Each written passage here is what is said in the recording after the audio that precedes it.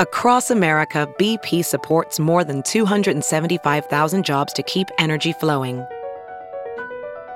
Jobs like updating turbines at one of our Indiana wind farms and producing more oil and gas with fewer operational emissions in the Gulf of Mexico. It's and, not or. See what doing both means for energy nationwide at bp.com/investing in America.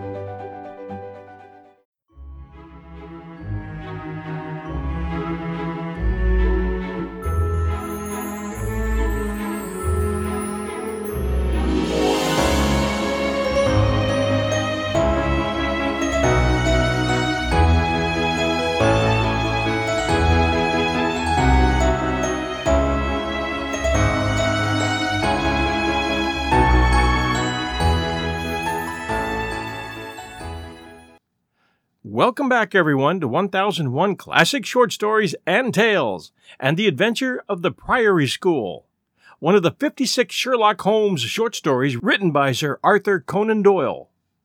It's one of 13 stories in the cycle collected as The Return of Sherlock Holmes.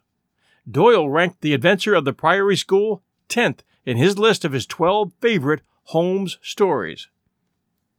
In this story, Holmes receives a visit from Dr. Thornycroft Huxtable, the founder and principal of a preparatory school called Priory School in northern England. He beseeches Holmes to come back to Mackleton with him to look into the kidnapping of one of his pupils. The boy's father, the Duke of Holderness, has offered a reward of £5,000 to anyone who can tell him where his son, the 10-year-old Lord Saltire, is, and a further £1,000 to anyone who can tell him who his kidnappers are. And now, the story. The Adventure of the Priory School. Part 1.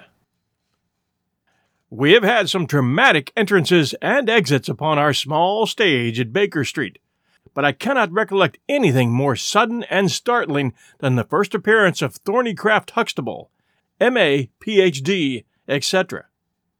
His card, which seemed too small to carry the weight of his academic distinctions, preceded him by a few seconds, and then he entered himself, so large, so pompous, and so dignified that he was the very embodiment of self-possession and solidity. And yet, his first action when the door had closed behind him was to stagger against the table, whence he slipped down upon the floor.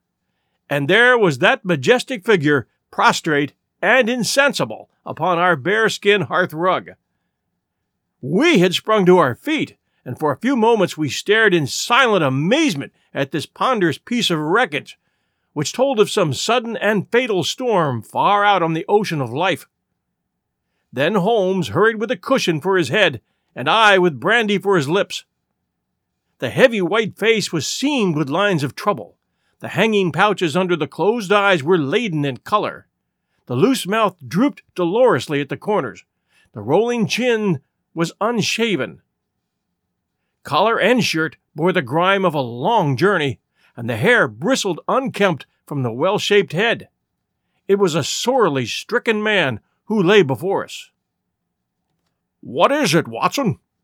asked Holmes. "Absolute exhaustion, possibly mere hunger and fatigue," said I, with my finger on the thready pulse where the stream of life trickled thin and small. "Return ticket from Mackleton in the north of England," said Holmes, drawing it from the watch pocket. "It is not 12 o'clock yet. He has certainly been an early starter." The puckered eyelids had begun to quiver, and now a pair of vacant gray eyes looked up at us. An instant later, the man had scrambled onto his feet, his face crimson with shame. "Forgive this weakness, Mr. Holmes.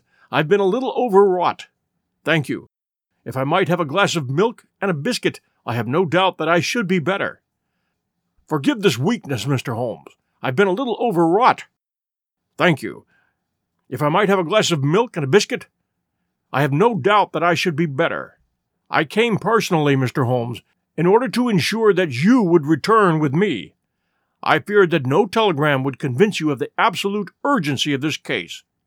When you are quite restored—" "I am quite well again. I cannot imagine how I came to be so weak.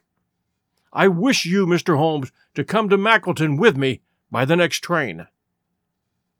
My friend shook his head. My colleague, Dr. Watson, could tell you that we are very busy at the present. I am retained in this case of the Ferrers documents, and the Abergavenny murder is coming up for trial. Only a very important issue could call me from London at present. Important? Our visitor threw up his hands. Have you heard nothing of the abduction of the only son of the Duke of Holderness? What? The late cabinet minister? Exactly. We had tried to keep it out of the papers, but there was some rumor in the Globe last night. I thought it might have reached your ears. Holmes shot out his long, thin arm and picked out volume H in his encyclopedia of reference. Let's see. Holderness, 6th Duke, KG, PC. Half of the alphabet. Baron Beverley, Earl of Carston. Dear me, what a list! Lord Lieutenant of Hallamshire since 1900.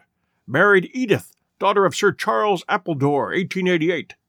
Heir and only child, Lord Saltire. Owns about 250,000 acres. Minerals in Lancashire and Wales. Address, Carlton House Terrace. Holderness Hall. Hallamshire. Carston Castle. Bangor, Wales. Lord of the Admiralty, 1872. Chief Secretary of State for, well. This man is certainly one of the greatest subjects of the Crown. The greatest and perhaps the wealthiest.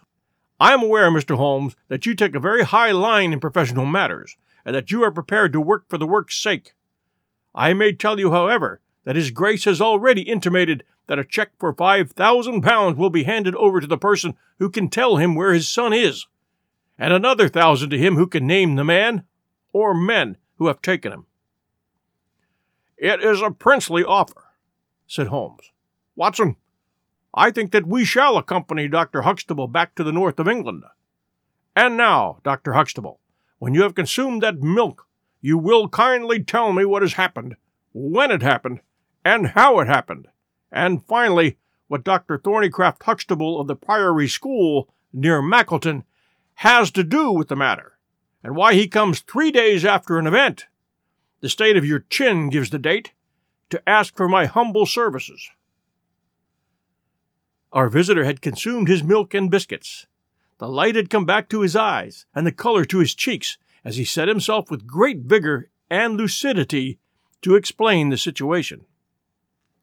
I must inform you, gentlemen, that the Priory is a preparatory school, of which I am the founder and principal.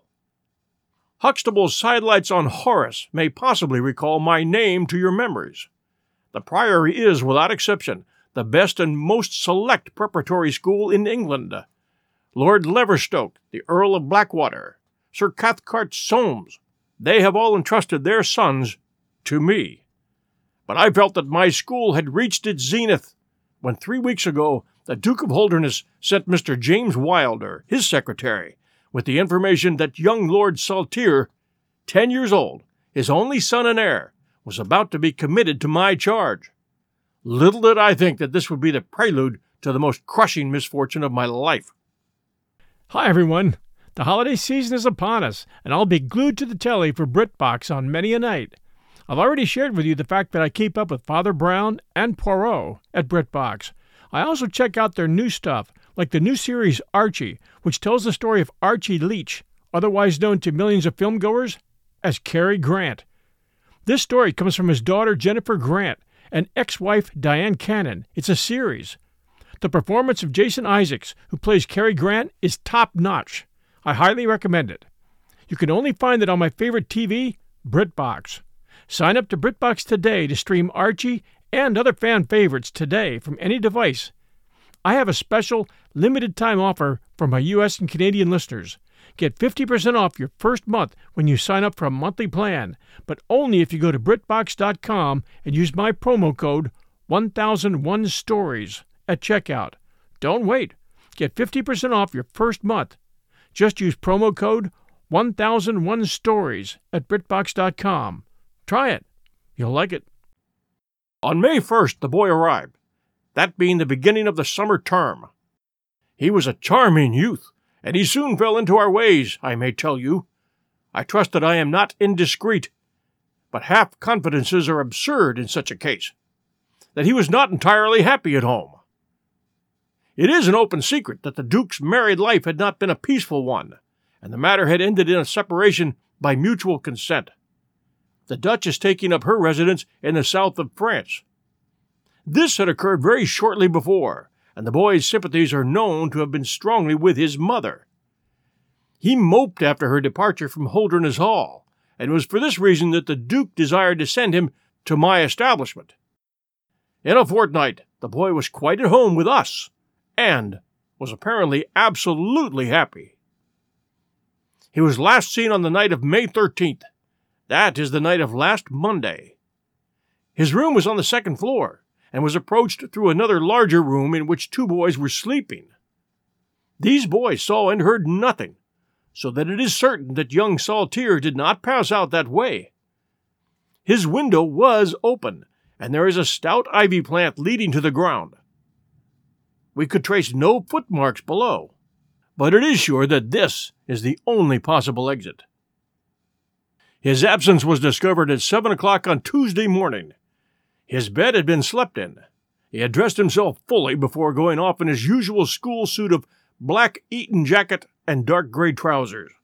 There were no signs that anyone had entered the room, and it is quite certain that anything in the nature of cries or struggle would have been heard, since Caunter, the elder boy in the inner room, is a very light sleeper.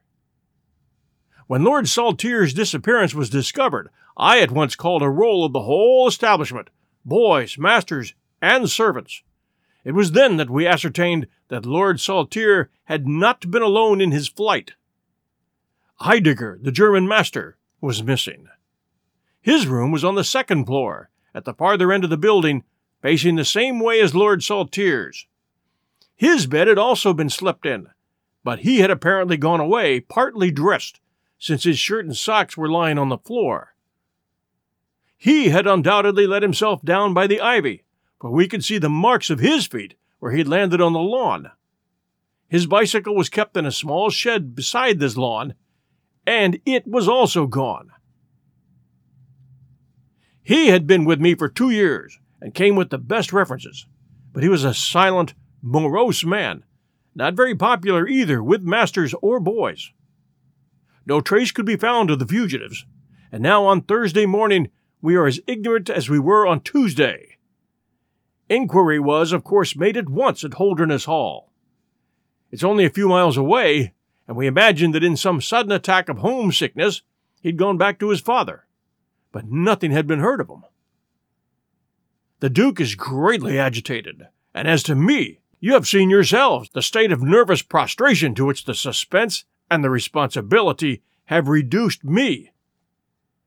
Mr. Holmes, if you ever put forward your full powers, I implore you to do so now, for never in your life could you have a case which is more worthy of them. Sherlock Holmes had listened with the utmost intentness to the statement of the unhappy schoolmaster. His drawn brows and the deep furrow between them showed that he needed no exhortation to concentrate all his attention upon the problem which, apart from the tremendous interests involved, must appeal so directly to his love of the complex and the unusual. He now drew out his notebook and jotted down 1 or 2 memoranda. "You have been very remiss in not coming to me sooner," said he, severely. "You start me on my investigation with a very serious handicap. It is inconceivable, for example, that this ivy and this lawn would have yielded nothing to an expert observer." "I am not to blame, Mr. Holmes. His Grace was extremely desirous to avoid all public scandal. He was afraid of his family unhappiness being dragged before the world. He has a deep horror of anything of the kind." "But there has been some official investigation?" "Yes, sir, and it has proved most disappointing. An apparent clue was at once obtained, since a boy and a young man were reported to have been seen leaving a neighboring station by an early train. Only last night we had news that the couple had been hunted down in Liverpool, and they proved to have no connection whatsoever with the matter in hand. Then it was that in my despair and disappointment, after a sleepless night, I came straight to you by the early train." I suppose the local investigation was relaxed while this false clue was being followed up. Yes, it was entirely dropped. So that 3 days have been wasted. The affair has been most deplorably handled. I feel it and admit it. And yet the problem should be capable of ultimate solution. I shall be very happy to look into it. Have you been able to trace any connection between the missing boy and this German master? No, none at all. Was he in the master's class? No, he never exchanged a word with him so far as I know. That is certainly very singular. Had the boy a bicycle? No. Was any other bicycle missing? No. Is that certain? Yes, quite. Well now, you do not mean to seriously suggest that this German rode off upon a bicycle in the dead of the night, bearing the boy in his arms? No, certainly not. Then what is the theory in your mind? The bicycle may have been a blind. It may have been hidden somewhere, and the pair gone off on foot. Quite so, but it seems rather an absurd blind, does it not? Were there other bicycles in this shed? Yes, several. Would he not have hidden a couple, had he desired to give the idea that they'd gone off upon them? Yes, I suppose he would have. Of course he would. The blind theory won't do. But the incident is an admirable starting point for an investigation. After all, a bicycle is not an easy thing to conceal or to destroy. One other question. Did anyone call to see the boy on the day before he disappeared? No. Did he get any letters? Yes, he did. He got one letter. From whom? From his father. Do you open the boy's letters? No, we don't. How do you know it was from the father? The coat of arms was on the envelope, and it was addressed in the Duke's peculiar stiff hand. Besides, the Duke remembers having written. When had he a letter before that? Not for several days. Had he ever seen one from France? No, never. You see, the point of my questions, of course, either the boy was carried off by force, or he went of his own free will. In the latter case, you would expect that some prompting from outside would be needed to make so young a lad do such a thing. If he had had no visitors, that prompting must have come in letters. Hence I try to find out who were his correspondents. I fear I cannot help you much. His only correspondent, so far as I know, was his own father, who wrote to him on the very day of his disappearance. Were the relations between father and son very friendly? His Grace is never very friendly with anyone. He is completely immersed in large public questions, and is rather inaccessible to all ordinary emotions. But he was always kind to the boy in his own way.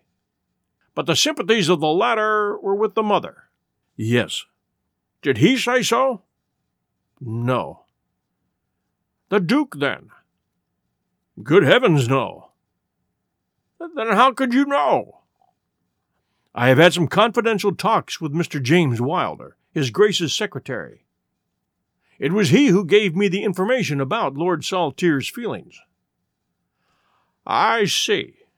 By the way, that last letter of the Duke's, was it found in the boy's room after he was gone?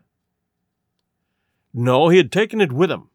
I think, Mr. Holmes, it is time that we were leaving for Euston.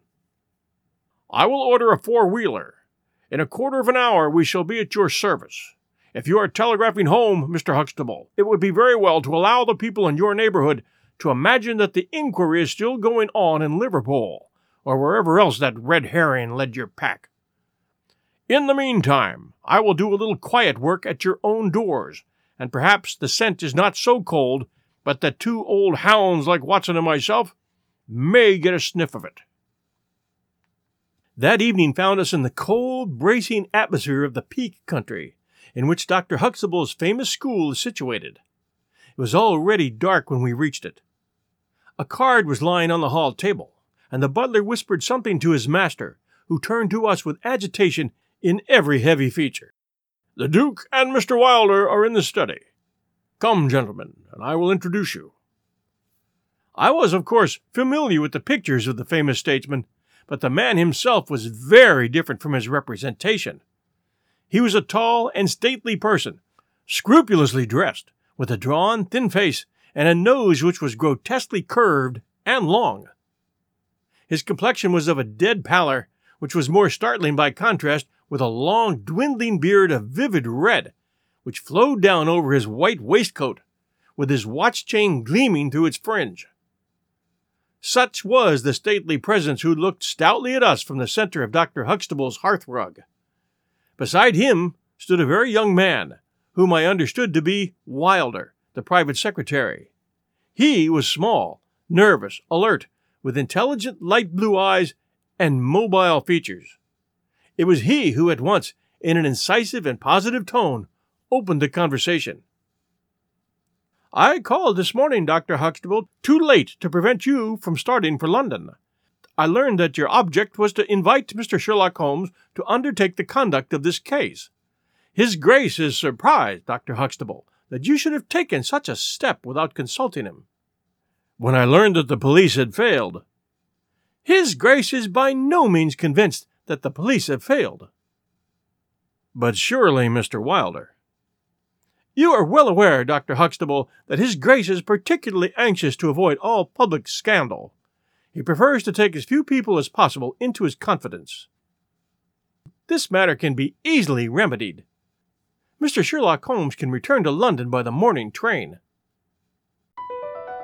Across America, BP supports more than 275,000 jobs to keep energy flowing. Jobs like updating turbines at one of our Indiana wind farms and producing more oil and gas with fewer operational emissions in the Gulf of Mexico. It's and, not or. See what doing both means for energy nationwide at bp.com/investing in America. "Hardly that, Doctor, hardly that," said Holmes in his blandest voice. "This northern air is invigorating and pleasant, so I propose to spend a few days upon your moors and to occupy my mind as best I may. Whether I have the shelter of your roof or of the village inn is, of course, for you to decide."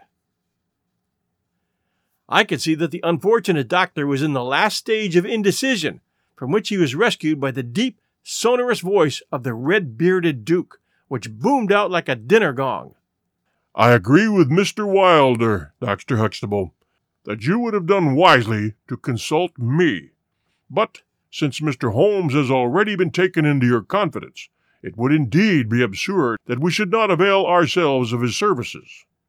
Far from going to the inn, Mr. Holmes, I should be pleased if you would come and stay with me at Holderness Hall." "I thank your Grace. For the purposes of my investigation, I think that it would be wiser for me to remain at the scene of the mystery." "Just as you like, Mr. Holmes. Any information which Mr. Wilder or I can give you is, of course, at your disposal." "It will probably be necessary for me to see you at the Hall," said Holmes. "I would only ask you now, sir, whether you formed any explanation in your own mind as to the mysterious disappearance of your son." "No, sir, I have not." "Excuse me if I allude to that which is painful to you, but I have no alternative. Do you think that the Duchess had anything to do with this matter?" The great minister showed perceptible hesitation. "I do not think so," he said at last. "The other most obvious explanation is that the child has been kidnapped for the purpose of levying ransom. You have not had any demand of the sort?" "No, sir, I haven't." "One more question, Your Grace. I understand that you wrote to your son upon the day when this incident occurred." "No, I wrote the day before." "Exactly. But he received it on that day." "Yes." "Was there anything in your letter which might have unbalanced him or induced him to take such a step?" "No, sir, certainly not." "Did you post that letter yourself?" The nobleman's reply was interrupted by his secretary, who broke in with some heat. "His Grace is not in the habit of posting letters himself," said he. "This letter was laid with others upon the study table, and I myself put them in the post bag." You are sure this one was among them? Yes, I observed it. How many letters did your Grace write that day? 20 or 30. I have a large correspondence, but surely this is somewhat irrelevant. Not entirely, said Holmes. For my own part, The Duke continued, I've advised the police to turn their attention to the south of France.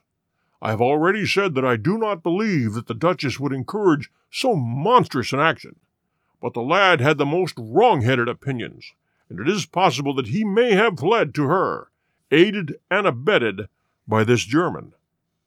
I think, Dr. Huxtable, that we will now return to the hall.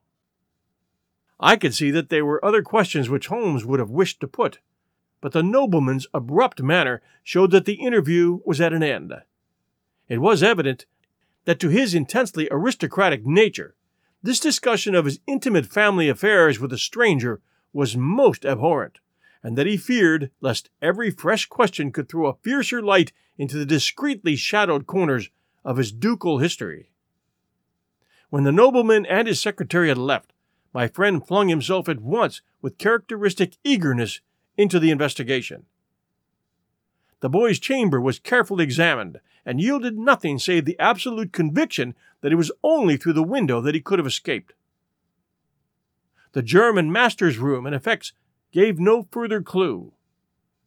In his case, a trailer of ivy had given way under his weight, and we saw by the light of a lantern the mark on the lawn where his heels had come down. That one dint in the short green grass was the only material witness left of this inexplicable nocturnal flight. Sherlock Holmes left the house alone, and only returned after 11. He had obtained a large ordnance map of the neighborhood, and this he brought into my room, where he laid it out on the bed, and having balanced the lamp in the middle of it, he began to smoke over it, and occasionally to point out objects of interest with the reeking amber of his pipe. "This case grows upon me, Watson," said he. "There are decidedly some points of interest in connection with it. In this early stage, I want you to realize those geographical features which may have a good deal to do with our investigation. Look at this map. This dark square is the Priory school. I'll put a pin on it. Now, this line is the main road. You see that it runs east and west past the school. And you see also that there is no side road for a mile either way. If these two folk passed away by road, it was this road." "Exactly," said I. "By a singular and happy chance, we are able to some extent to check what passed along this road during the night in question. At this point where my pipe is now resting, a country constable was on duty from 12 to 6. It is, as you perceive, the first crossroad on the east side. This man declares that he was not absent from his post for an instant, and he is positive that neither boy nor man could have gone that way unseen. I have spoken with this policeman tonight, and he appears to me to be a perfectly reliable person. That blocks this end. We have now to deal with the other. There is an inn here, the Red Bull, the landlady of which was ill. She had sent to Mackleton for a doctor, but he did not arrive until morning, being absent at another case. The people at the inn were alert all night, awaiting his coming, and one or other of them seems to have continually had an eye upon the road. They declare that no one passed. If their evidence is good, then we are fortunate enough to be able to block the west, and also to be able to say that the fugitives did not use the road at all." "But the bicycle?" I objected. "Quite so. We will come to that bicycle presently. To continue our reasoning, if these people did not go by the road, they must have traversed the country to the north of the house or to the south of the house. That is certain. Let us weigh the one against the other. On the south of the house, as you perceive, a large district of arable land, cut up into small fields with stone walls between them. There, I admit, a bicycle is impossible. We can dismiss the idea. We turn to the country on the north.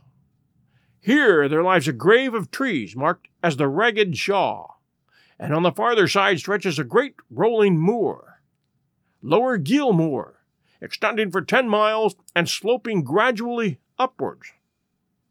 Here, at one side of the wilderness, is Holderness Hall, 10 miles by road, but only 6 across the moor.